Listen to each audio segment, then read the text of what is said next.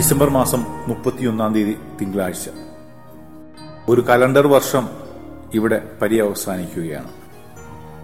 ദൈവം നൽകിയിട്ടുള്ള എല്ലാ അനുഗ്രഹങ്ങൾക്കും നന്ദി പറയേണ്ട, ദൈവം വഴി നടത്തിയ എല്ലാ വഴികൾക്കും കൃപകൾക്കുമൊക്കെ നന്ദി പറയേണ്ട ഒരു ദിവസമാണത്.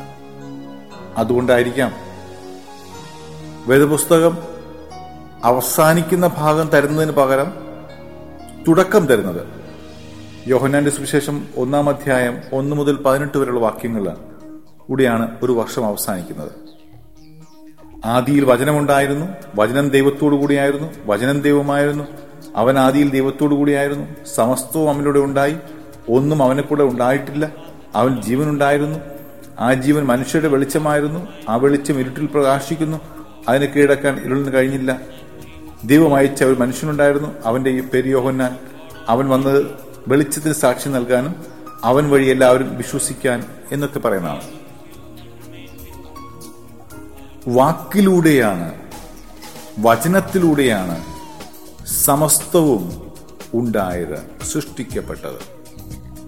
ദൈവം സമസ്തവും വീണ്ടെടുത്തത് തന്റെ സ്വന്തം പുത്രനിലൂടെയാണ്. ഈ പുത്രനാണ് വചനമെന്ന് പറയുന്നത്. ഈ പുത്രനാണ് ലോകത്തെ വീണ്ടെടുക്കുവാൻ വന്നത്.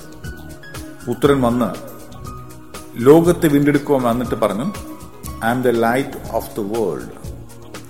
ഞാൻ ഈ ലോകത്തിന്റെ പ്രകാശമാകുന്നു. ഈ ലോകത്തിലെ അന്ധകാരം മാറ്റുവാൻ, ഈ ലോകത്തില് പ്രതീക്ഷ നൽകുവാൻ പറ്റിയ പ്രകാശമാകുന്നു ഞാൻ.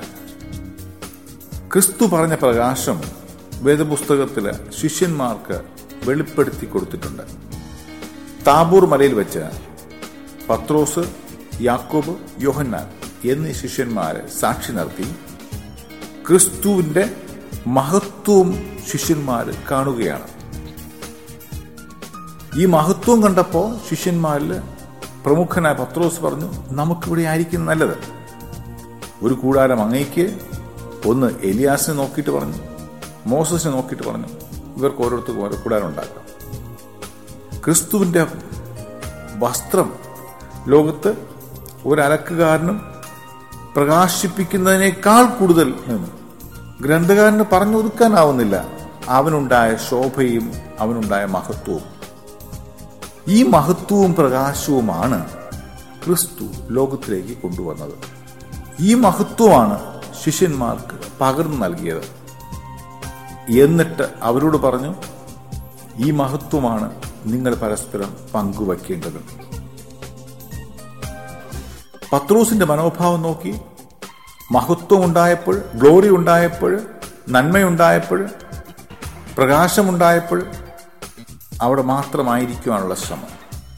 ക്രിസ്തു പറയാ, ഈ മഹത്വം നിങ്ങൾക്ക് ലഭിക്കുവാൻ, കൈവരിക്കുവാൻ നിങ്ങൾ കടന്നു പോകേണ്ട പാത ദുർഘടങ്ങളായ പാതയാണ്, നൊമ്പരത്തിന്റെ പാതയാണ്, കണ്ണീരിന്റെ പാതയാണ്, സഹനത്തിന്റെ പാതയാണ്. ഈ മഹത്വത്തിലേക്ക് പ്രവേശിക്കുവാൻ ഈ വഴികളിലൂടെ, ഞെരുക്കമുള്ള വഴികളിലൂടെ യാത്ര ചെയ്യുന്നവനാണ് ശിഷ്യൻ. അങ്ങനെ തന്റെ ശിഷ്യന്മാരെ മഹത്വത്തിലേക്ക് യാത്ര അയക്കുവാൻ, സഹനങ്ങളിലൂടെ കടത്തിവിടുവാൻ ക്രിസ്തു രൂപപ്പെടുത്തുകയാണ്, ശ്രമിക്കുകയാണ്. അങ്ങനെയെങ്കിൽ ഇന്നിന്റെ ലോകം നോക്കിയേ, ആർക്കും സഹിക്കുവാനോ തോൽക്കുവാനോ കുറയുവാനോ തയ്യാറില്ല. ഷോർട്ട് കട്ടിലൂടെയാണ് എല്ലാവരും മഹത്വം ആഗ്രഹിക്കുന്നത്. തിരസ്കരണം വാങ്ങുവാൻ ആരെങ്കിലും നമ്മുടെ ജീവിതത്തിലെ കുറവുകളോ തെറ്റുകളോ ചൂണ്ടിക്കാണിച്ചാൽ അതിനെ അക്സെപ്റ്റ് ചെയ്യുവാൻ ഉള്ള മനോഭാവമോ സന്നദ്ധതയോ ഒന്നുമില്ല. കുറഞ്ഞപക്ഷം ക്രിസ്തുവാകുന്ന വെളിച്ചം, ക്രിസ്തു പകർന്നു നൽകിയ വെളിച്ചം നശിപ്പിക്കരുത്. ഈ വെളിച്ചത്തെ കെടുത്തരുത്. തിരി കത്തിക്കുവാനുള്ളതാണ്, വെളിച്ചം പകരുവാനുള്ളതാണ്, അത് ഇരുളിനെ അകറ്റേണ്ടതാണ്. നല്ലവനായ ദൈവമേ,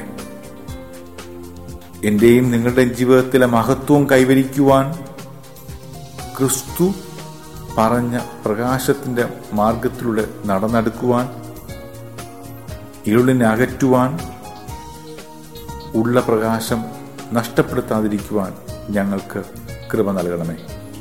പ്രത്യേകിച്ച് 2012 ഡിസംബർ മാസം 31 പൂർത്തിയാകുമ്പോൾ ഒരു വർഷം ദൈവം നടത്തിയ എല്ലാ ഇടപെടലുകൾക്കും നന്ദി പറഞ്ഞുകൊണ്ട് ദൈവത്തെ സ്തുതിക്കാം, ദൈവത്തിന് നന്ദി പറയാം. കൃപകൾ ഉണ്ടാകട്ടെ എന്ന് പ്രാർത്ഥിക്കുകയും ചെയ്യാം. നന്ദി.